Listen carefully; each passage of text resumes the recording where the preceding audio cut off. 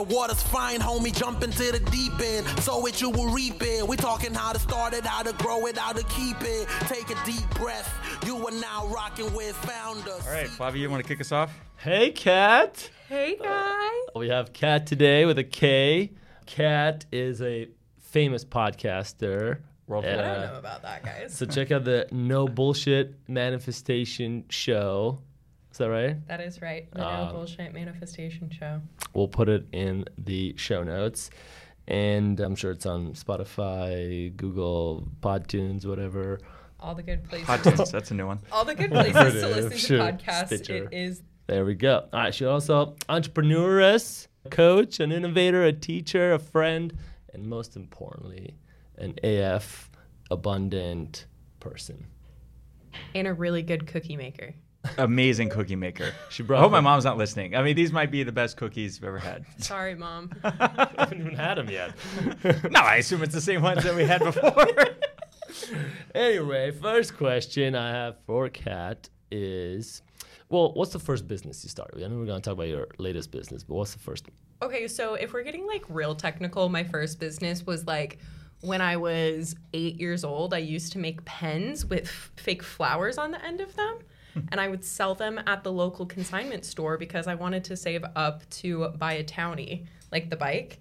And I sold enough flower pens that summer to buy a $450 bike. And I think that's where the entrepreneurial spirit kicked in. Whoa, how much was one of these? Yeah, how much are the pens? I sold them for $3. And you made them yourself? Yeah. You would pick the flowers? No, so you know like the fake flowers you can buy at like Walmart? Oh, yeah. It was the fake flowers from Walmart and then like green tape and just, basic pens. And I would tape them together and have the fake flower on the end of it. And I think more so than anything, the people at the consignment store were like, oh, like That's so this cute little girl is doing this thing to make money. Let's support her. But technically, that's the first business. But after that, I would say first successful business that I had was my life coaching business, which I have been running since January of 2020.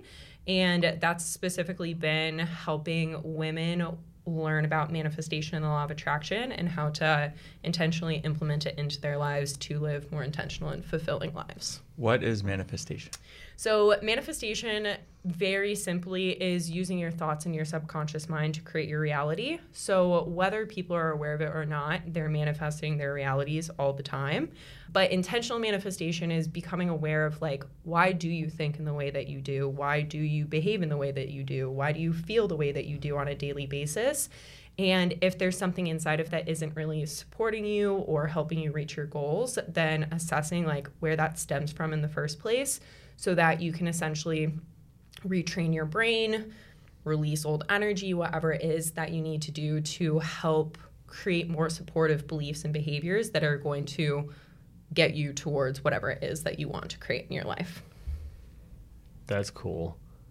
Also, before this business, though, there was a restaurant business, I hear. Yes. Is that true? So it What was made you start a never restaurant? my business. It was prior to starting the life coaching business, I worked in the food and beverage industry for 9 years. And that honestly was just a byproduct of dropping out of university and thinking that I didn't really have an option other than to work in the food and beverage industry because everybody told me I couldn't really do anything without a degree.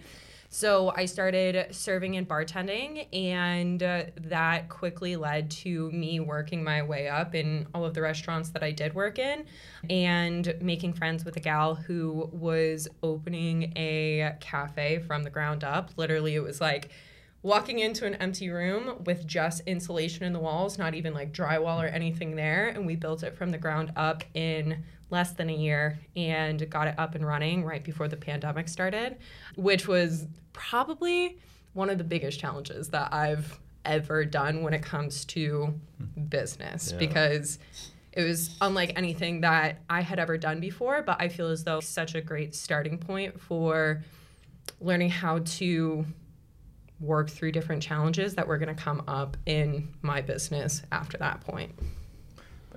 What got you into manifestation? Like, how did that come from the restaurant world? Very long story, as short as humanly possible. Growing up, I had a lot of challenging circumstances that I was given with my home life, my parents' relationship. I was overweight as a kid and just never truly felt safe or comfortable inside of my skin. And as I grew up and didn't really want to work through those things, I just started to push all of those things away with alcohol, drugs, partying, anything that could numb out those different circumstances. And all of that led me to the place where I just felt so low and at such a rock bottom position. And in that rock bottom position, I tried traditional therapy and I tried doing all of these different things to try and essentially make myself feel better. And none of them were working. And very synchronistically, it feels like manifestation showed up in my life at the right time. And I just started to pay attention to the different principles and practices of it and started to implement it into my life because it kind of felt like I didn't really have any other options. And it changed my life so drastically, so quickly that I was like, okay, there's something to this, and really just decided to give myself that challenge of fully committing to it. At that time, I said 1 year because I had nothing to lose of, okay, either this works or it doesn't, but regardless, I'm kind of in rock bottom position. And I mean, my life changed so much. I was in the position, so June of 2019, I was working 60 plus hours a week, building that cafe that I was talking about, $70,000 in debt, working paycheck to paycheck, just hated myself, if I'm being completely honest. And then when I found intentional manifestation, within a year, I was working my way out of that debt. I was just about to hit my first 6 figures in business, and I was no longer in the job that I hated, and I was building this business that I really loved for myself. I don't remember what your initial question was, but... No, it's great. Can anyone do this manifestation? Is it... And I'd also... Let's just do that. Yeah. Yeah. Can anyone do it? Absolutely. Everybody's doing it whether they're aware of it or not. So it's going back to what I was saying, definition of manifestation is using your thoughts and your subconscious mind to create your reality. So it's all of us being here together, this is a manifestation of somebody's idea at some point. And it's everything that we all have going on in our lives is a manifestation of something. So the way that it really starts to change is when somebody becomes intentional with it and is, okay, instead of just thinking that life is throwing its punches at me, or I don't have a say, or things are just going wrong all the time, whatever it may be, they start to intentionally be like, you know what? No, I want things to go my way. And I want to believe in the fact that I'm capable of creating the things that I want. And I want to become clear on what those things are so that I can be moved closer to it in whatever way. One other thing on this is that listeners would not know this, but you do an amazing job of direct response, your landing pages, your kind of funnels, and you have very long landing pages that convert quite well. Where did you learn how to do that? And can you kind of speak to that? Yeah. So I would say the way that I learned how to do that is two different ways. One was kind of looking at what other people in the market were doing, meaning my market in terms of manifestation coaching, and seeing what they were doing that resonated with me, and then what they were doing that I was like, this is stupid and nobody should do it. Sorry to anybody who listens to this that maybe is a manifestation coach. And seeing, okay, who are the most successful people in this industry, and in what way can I take the framework of what they have and not take exactly what they're doing or exactly what they have on their page, but take that framework and make it my own. And so looking at it from that perspective. And then I think the other part of this is because I had been in that position of looking for a coach and looking for somebody who could help me with manifestation, I knew from my own perspective is if I was looking for a coach, what would I be looking for? And so I started to put those kinds of things on the page, and what I also had been taking my clients through and taking them through the actual steps that we're gonna walk through, and being able to very concisely and deliberately share that on a page so that when somebody comes to it, they don't have to have this massive sales call with me to be convinced into working with me or buying my program. It's more so, oh, I feel and I understand what this girl's about, and therefore I can trust. Huh. Okay, so I have a question about money. What do you think, in your experience, I guess, entrepreneurs' relationship with money is? And we can go around on this. You don't have to feel all the pressure, but I'm just wondering, to what extent are we starting companies for money, or how you view that? Such a good question. Honestly, I feel as though it really depends on the entrepreneur. I think that you have to be, am I allowed to swear on this podcast? Of course. Most entrepreneurs are fucking psychotic. The fact that we choose to be entrepreneurs is like delusional and deranged, because it's insane and it's hard and there's no guidebook for it and it's not safe. So many other industries are. So I think that a lot of entrepreneurs go into it knowing like, yeah, there's money to be made, but more so than anything, there's just a lot of passion and belief behind what they're doing. And that's why they choose to pursue it. Yeah, and also, to back up, I'm wondering to what extent our relationship with money early on has impacted that. Like, I always felt like I always was instilled like this poor mentality. I actually didn't grow up super poor compared to other people in my little town in Romania.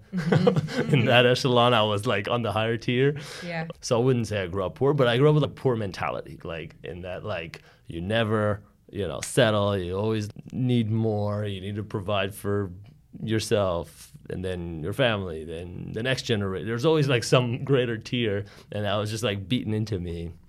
I wonder what it is for you guys, for both of you. I guess I grew up similar to you. You know, I didn't grow up poor. My mom worked really hard, and my dad did too. But yeah, I grew up wanting money. I remember when I was a kid, I said I would own a house by 25 and I'd be a millionaire by 30. Neither of those two happened by those age. But that was and I would tell everybody that nobody asked, but I told them. And it's like, you know what I'm going to do by 25? And I think that came from, I loved computers and I loved Bill Gates. And I was like, oh, Bill Gates is a billionaire. That's cool. What's a billionaire? And that was very interesting to me. And I think that's part of what got me into tech and computers. And I got really interested in computers because it felt like a way to make money, but it was also really interesting. Yeah. You also didn't go to college. I did not go to college. Yeah. I failed my freshman year of high school. Like, I hated school. Slay. Much like you. Yeah. So, I hated school. I hated school. I was not interested. Still do. What about for you, Kat? I grew up in a family that we were middle to lower in our town in terms of like income level. And there were definitely times my dad lost his job when I was in middle school, and he was unemployed for 3 or 4 years, and my family completely blew through all of the savings, like everything that we had during that period of time. And I think that the experience that I had with that almost created like this perception of the fact that we were always quote unquote poor growing up, when in reality it was like, I think we did fairly decent. I think we did okay. And by we, I mean my parents, until he lost his job. And then it was kind of like this crisis moment because we had a hard time adjusting our lifestyles after that happened. But I think that my relationship to money growing up 1000% influenced my journey as an entrepreneur, because prior to becoming an entrepreneur, like even when I was in the food and beverage industry, I always felt as though it was like, if I could make enough money, then I would feel safe. It was like I was working as hard as I possibly could to try and make as much money as I possibly could, because I subconsciously deemed that as safety. And so when I then got into the coaching industry and I made 6 figures within my first 10 months of starting the business, I like had in my mind, because growing up 6 figures sounded like, okay, like you've made it, you've made 6 figures, like you're smooth sailing, everything from that point is going to be good. And I hit my first 6 figures and nothing changed. And I still had all of the issues that I thought were going to be resolved once I hit that 6 figures. And I was just like, oh my God, like I feel exponentially worse than I did prior to this. And I feel like that's where a lot of more so like healing work came into place for me, and changing my relationship to money and changing my relationship to what I attach safety to came into play, where now I feel like making money has become easier and there's not as much pressure on it. And it's also, I feel like, opened up so much space and like creativity in the realm of entrepreneurship to be able to be like, okay, I'm not solely in this for money. I'm not just hustling and working all the time to create that sense of safety.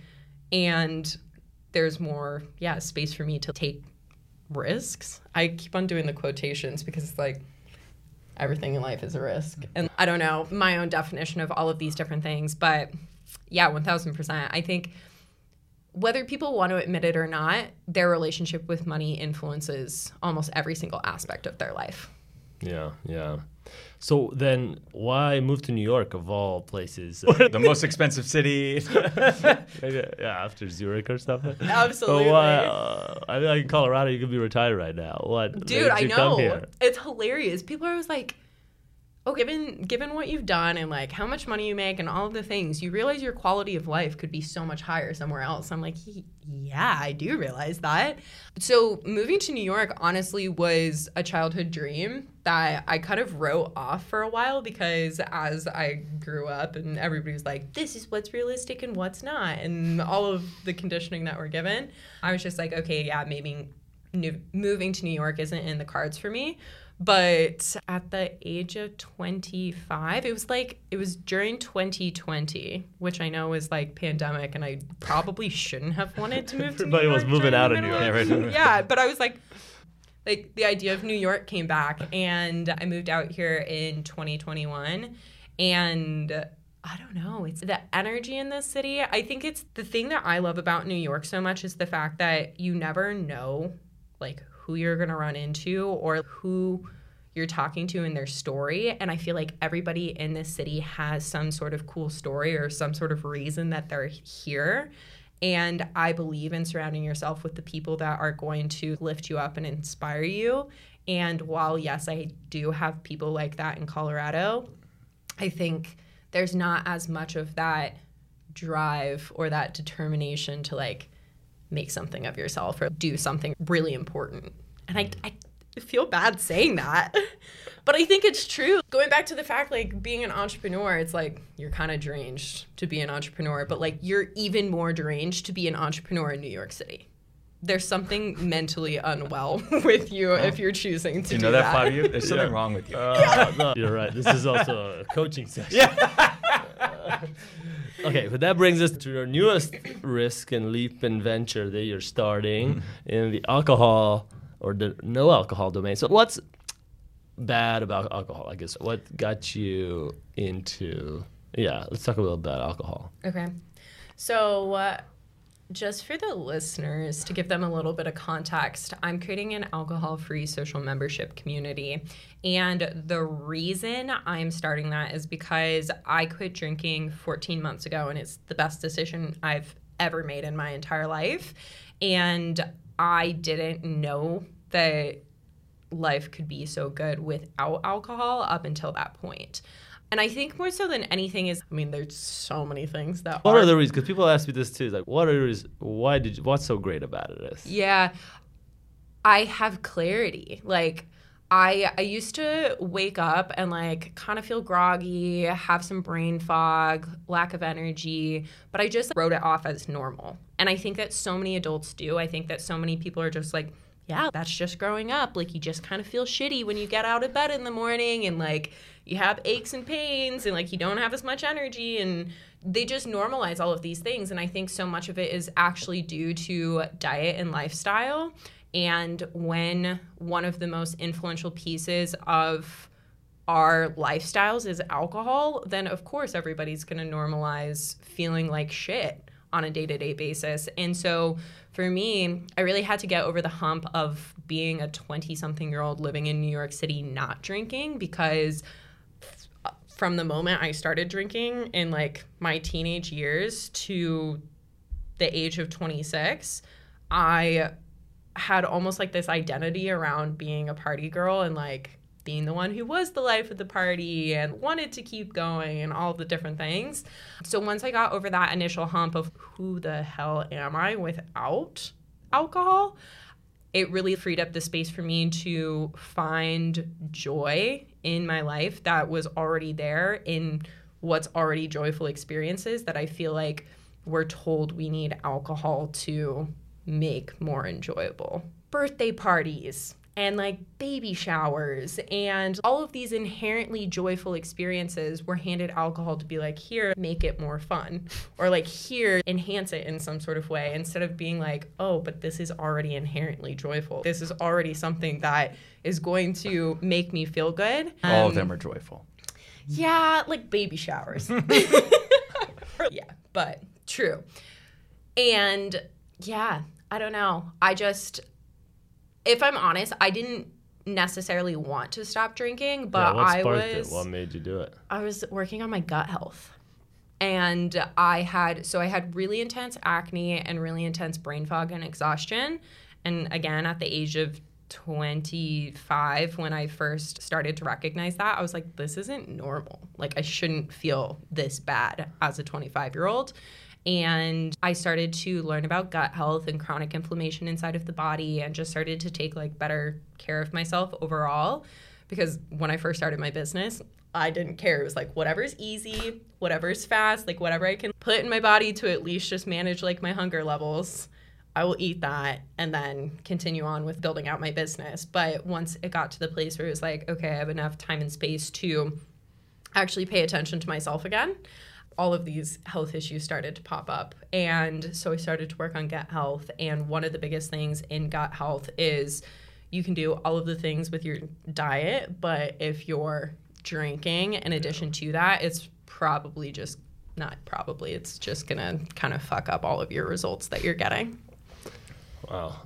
So then how did you decide, or what made you turn this into more than just something you do, but like a business, a project, a venture?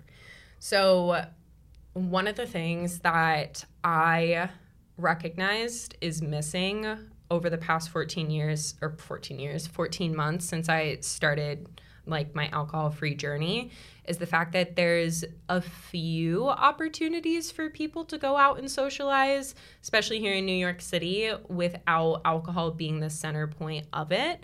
But majority of the ways to go meet new people or go on dates or whatever it is all like booze centered. And being able to, I've like very intentionally sought out community that is not based around that, but it took a lot of fucking effort.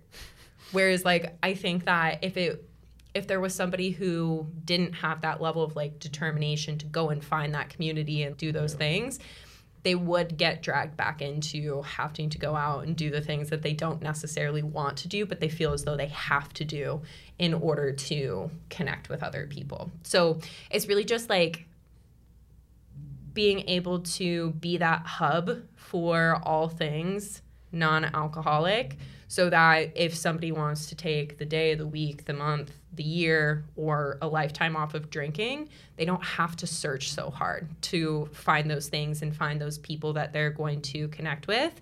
It's really easy for them to go to this one centralized place and then see what fits best for them. So what is it? Events? Is it a space? What is it? It's events. It's going to be a combination of an online platform where people have the opportunity to kind of like social media, create their own profiles, connect with other people that they meet at the events, be able to message them, see where all of the events are happening in the city, and then also hosting events ourselves. And then there'll be a line of merchandise as well. Flaviu's getting a hoodie this week. I meant to bring it to him today, but I completely forgot. Yeah, I brought cookies instead.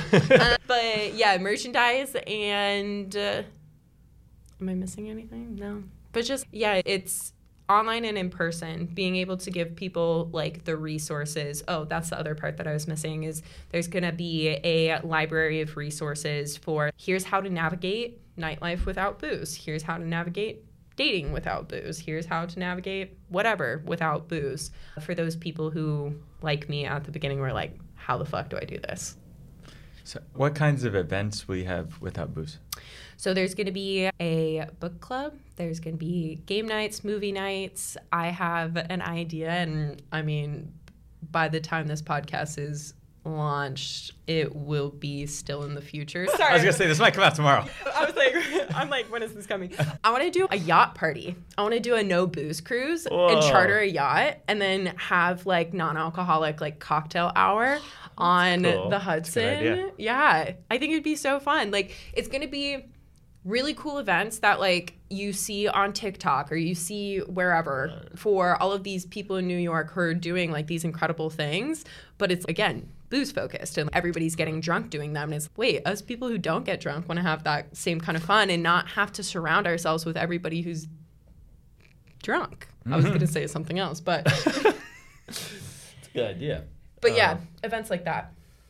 So the economics of my understanding is that the economics of some of these events are very booze oriented as well. Not just that, the people there are drinking, but it's that the drinking is what allows the booze cruise to cost $80 instead of costing $245. Like, how is it a membership? Does it subsidize things like the events? Or how do the economics work if booze, especially in New York City, subsidizes so much of the nightlife here? Totally. So it is a membership. It's $25 a month as of right now, because the thought process behind that is, okay, if somebody's taking a night off of drinking, they're at least spending $25 out on that night, and instead they can replace it with this resource library that they're able to tap into.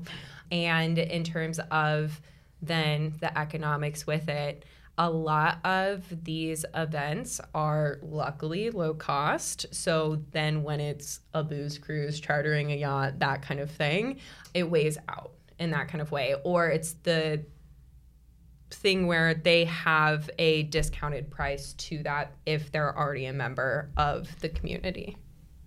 Cool. So I'm wondering, how do you deal with the haters or the negative thoughts of, this isn't going to work out. This is just a fad. Everybody drinks. I'm sure you get some of those comments or maybe some of those thoughts in your head. How do you get through it?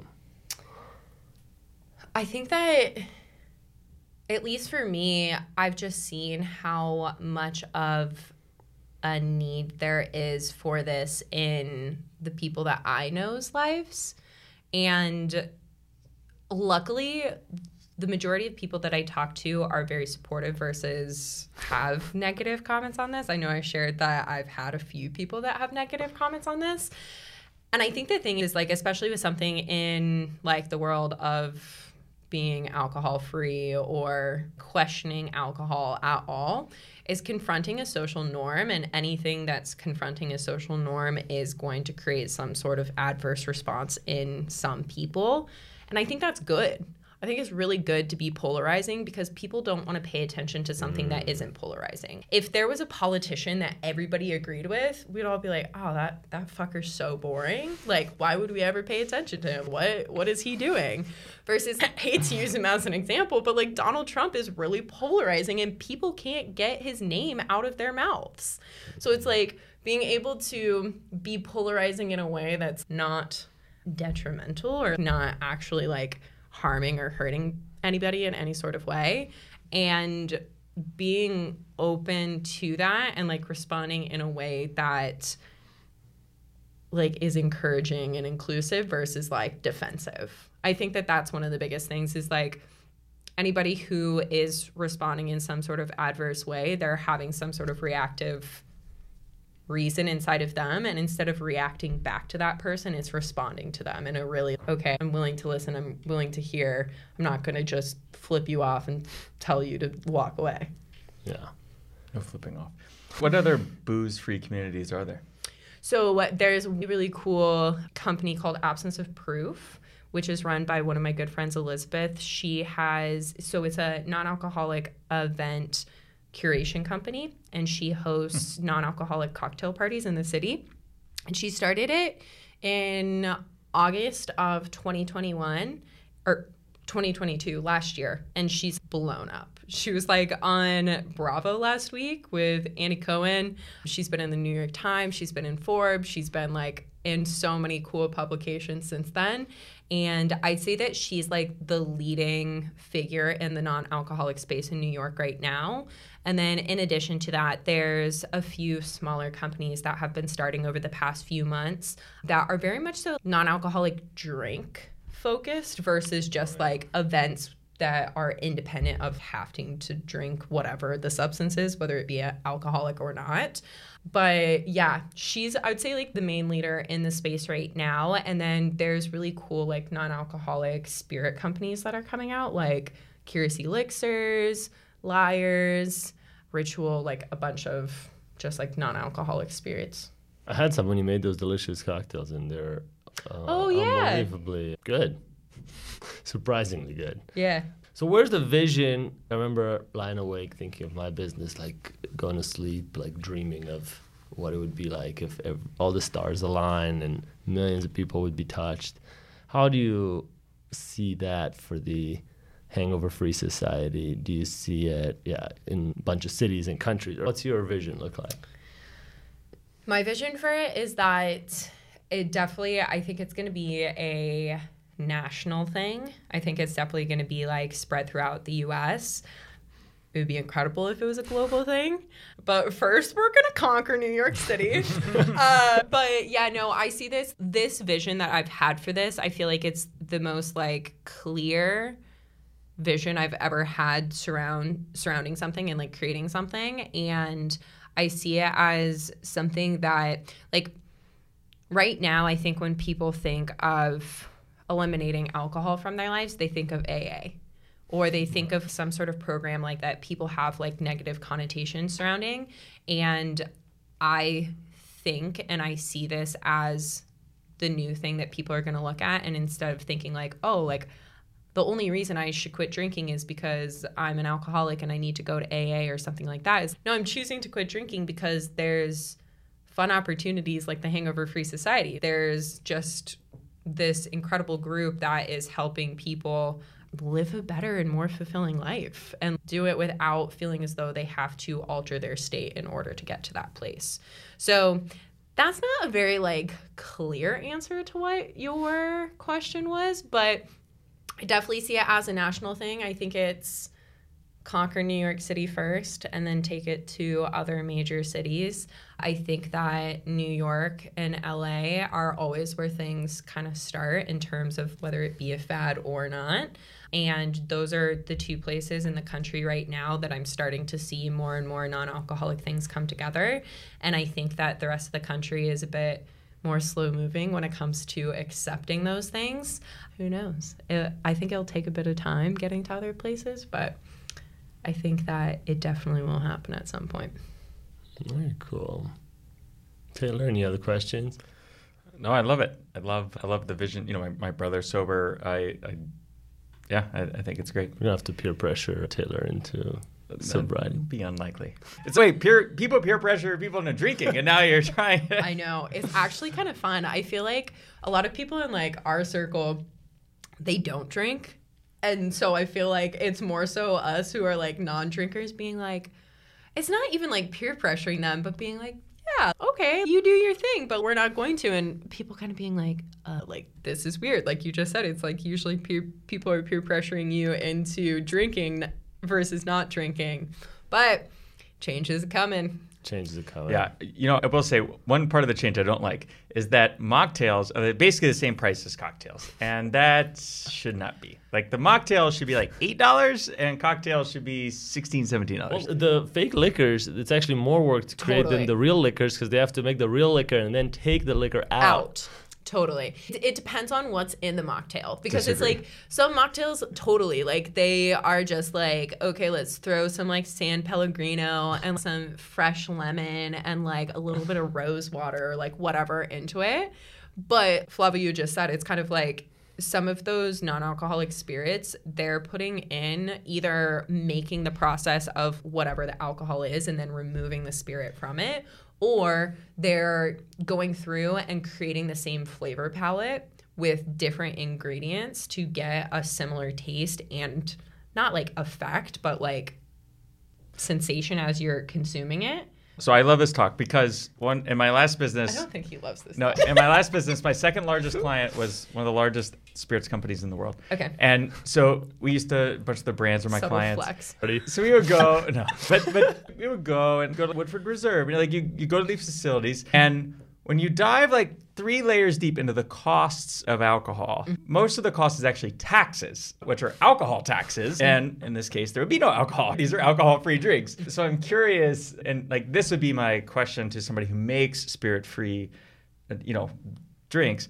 I thought, okay, are you still paying the alcohol tax? Because if so, maybe it's a lobbying issue to not pay alcohol tax on non-alcohol. And if not, then I don't believe the economics of what you're saying.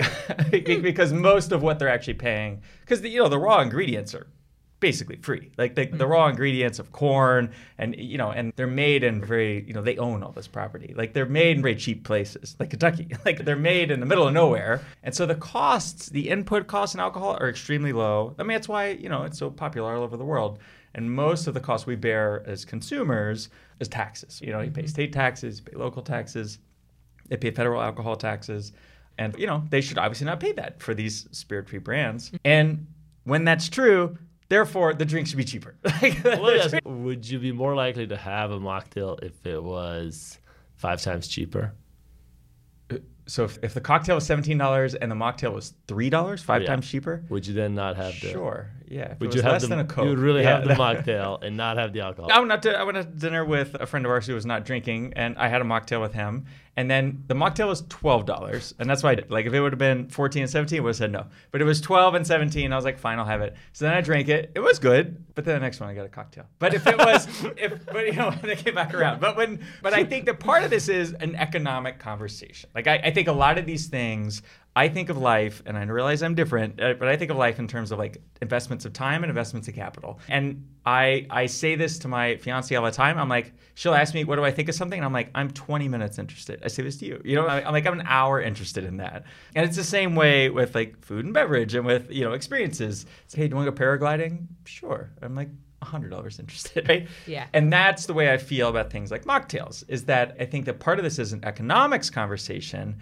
And I think that people are fleecing, by charging such high fees for mocktails. Okay. That's my belief. Can I challenge you? Please. Okay, so everything that you just said about the financial investment in it, yeah, okay. Let's say the mocktail isn't as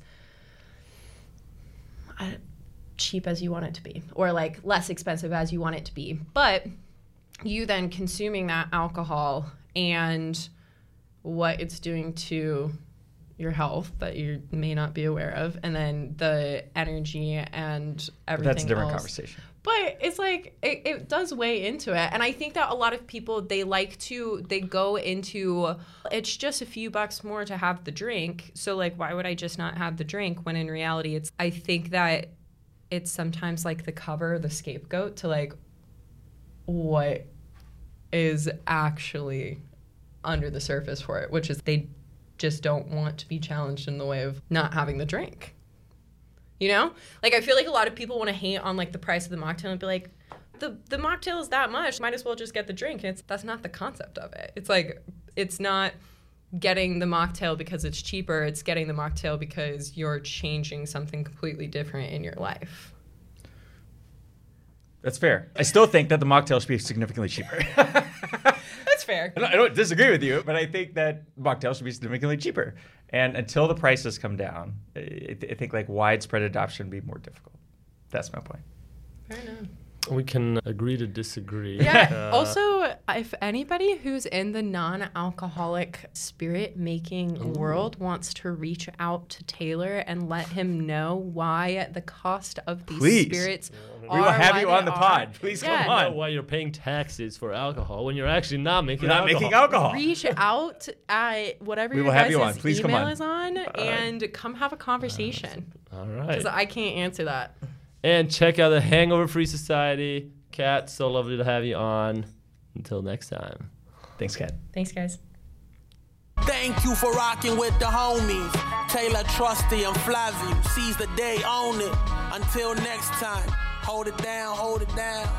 Hey.